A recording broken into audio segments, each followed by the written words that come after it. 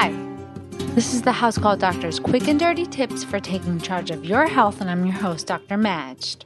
If you've ever been to Southern California, you must know that the weather can actually be dry all year round. It is, after all, the desert. Winter time is even worse. Every year around this time, I start to feel akin to a dried up alligator, desperate for the swamp.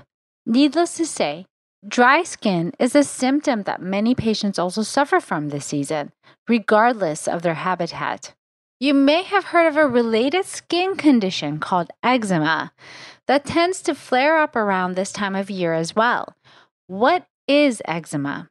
How do you know if what you have is eczema or if it's simply dry skin?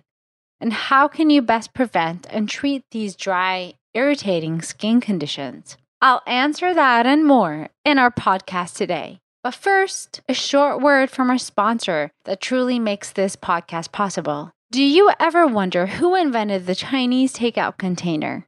Or do you wonder what Jane Austen's favorite ketchup was? Is Alton Brown your spirit animal? If so, check out the fun podcast, Hungry Squared, hosted by Sharon Titus and Winter Red, where they talk about the nerdy side of food, meaning food science, food history, food design, interesting stuff. Plus, they love giving advice to people with food and relationship problems. Join Hungry Squared weekly for food nerdery. Subscribe today on iTunes, Stitcher, and Google Play. So let's answer the first question. What is eczema? In essence, eczema is extremely dry skin. Think of dry skin severity as on a spectrum. On one end is dryness that is mild and not bothersome, and on the other end of the spectrum lies severe scaling, red, and sometimes crusty and blistering distinct patches. These patches feel dry, irritated, and inflamed. They tend to be very itchy and not uncommonly contain scratch marks and scabbing within the rashes as well. The fancy doctor lingo that refers to eczema is termed atopic dermatitis, where derm refers to the skin. And as I've mentioned throughout previous posts, itis actually reflects inflammation. So in this case, derm and itis really means inflammation of the skin. And the word atopic denotes an allergic type of immune response. Those with asthma and allergies, which are also immune-mediated, have a higher risk of also suffering from eczema. In fact, for some very lucky folks, all three tend to go hand in hand. Most cases of eczema develop before the age of 5, and a big genetic component has been found in studies of twins with eczema. Environmental factors such as changes in temperature, heat, dry environments, and chemical skin exposures can trigger symptoms. There is no good evidence, however, that food allergies cause eczema in any way. Also, according to studies, only less than 20% of cases persist beyond childhood. Affected babies often display eczema patches most commonly on the face. That's precisely why baby mittens are a genius invention. If they only worked, though. I tell patients to use socks instead. On the other hand, the face is rarely affected in adults with eczema. Hopefully, socks on the hands will never become a fashion trend in adults. The most common body parts affected in adults are the elbow creases and the back of the knees. But it can also occur on the back of the neck, legs, hands, feet, and pretty much anywhere on the body. So before you give up those aspirations of becoming a skin model, know that treatment does exist for acute flare-ups of eczema, and it depends on the severity. If the dryness is mild, a simple moisturizer applied anywhere from 1 to 3 times a day may do the trick. But for those more severe eczema patches, they really could use a little extra prescription help.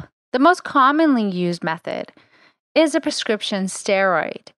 But sorry, Hans and Franz, those steroids will not do a thing to bulk up those muscles. First of all, the most typical treatment is a topical steroid, not an oral one.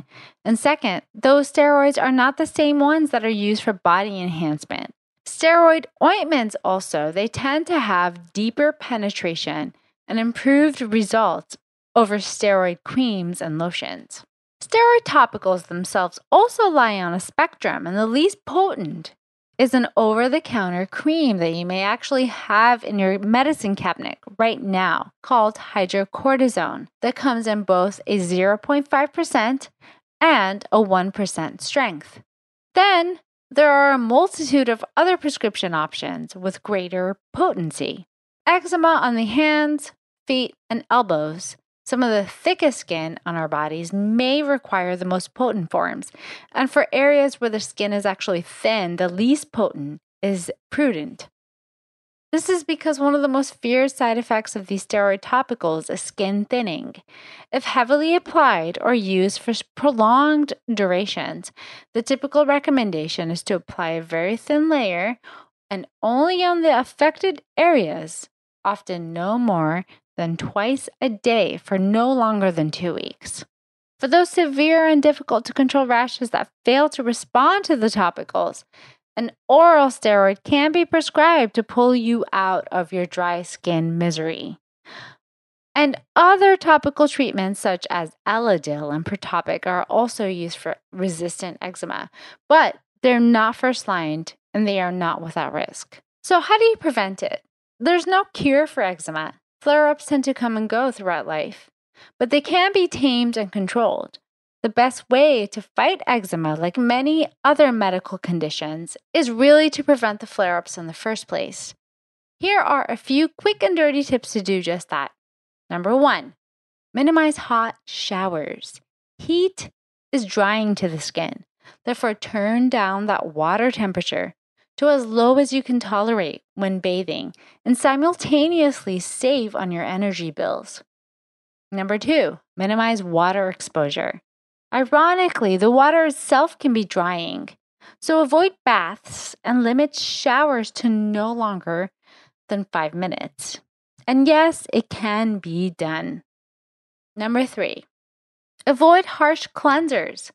Put away those fruity, fragrant soaps that your grandma gave you at your last birthday, and avoid falling for those deodorant soaps at the drugstore while you're at it. Instead, opt for a mild and hypoallergenic soap like Dove or Cetaphil. And lastly, moisturize, moisturize, moisturize. Especially during low humidity, dry, cold temperatures. Put that Costco membership to good use and invest in a thick, moisturizing topical. Apply it multiple times a day if you need to, including immediately after bathing. Petroleum jelly is the most inexpensive, and it works best, however not ideal if it's rubbing off of your clothing before it has sunk into your skin.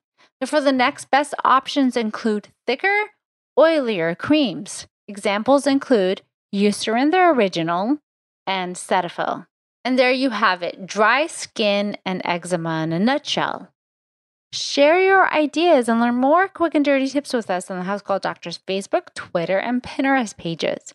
And if you learned anything here today, or you simply enjoy all things medical, you can listen and subscribe to the House Call Doctor podcast on iTunes, Spotify, SoundCloud, Google Play, and Stitcher. But please note that all content here really is strictly for informational purposes only. It does not substitute any medical advice, and it doesn't replace any medical judgment or reasoning by your own personal health provider. So please always seek a licensed physician in your area regarding all health-related questions and issues. Well, thanks again for listening to this episode of the House Call Doctor. Catch you next time.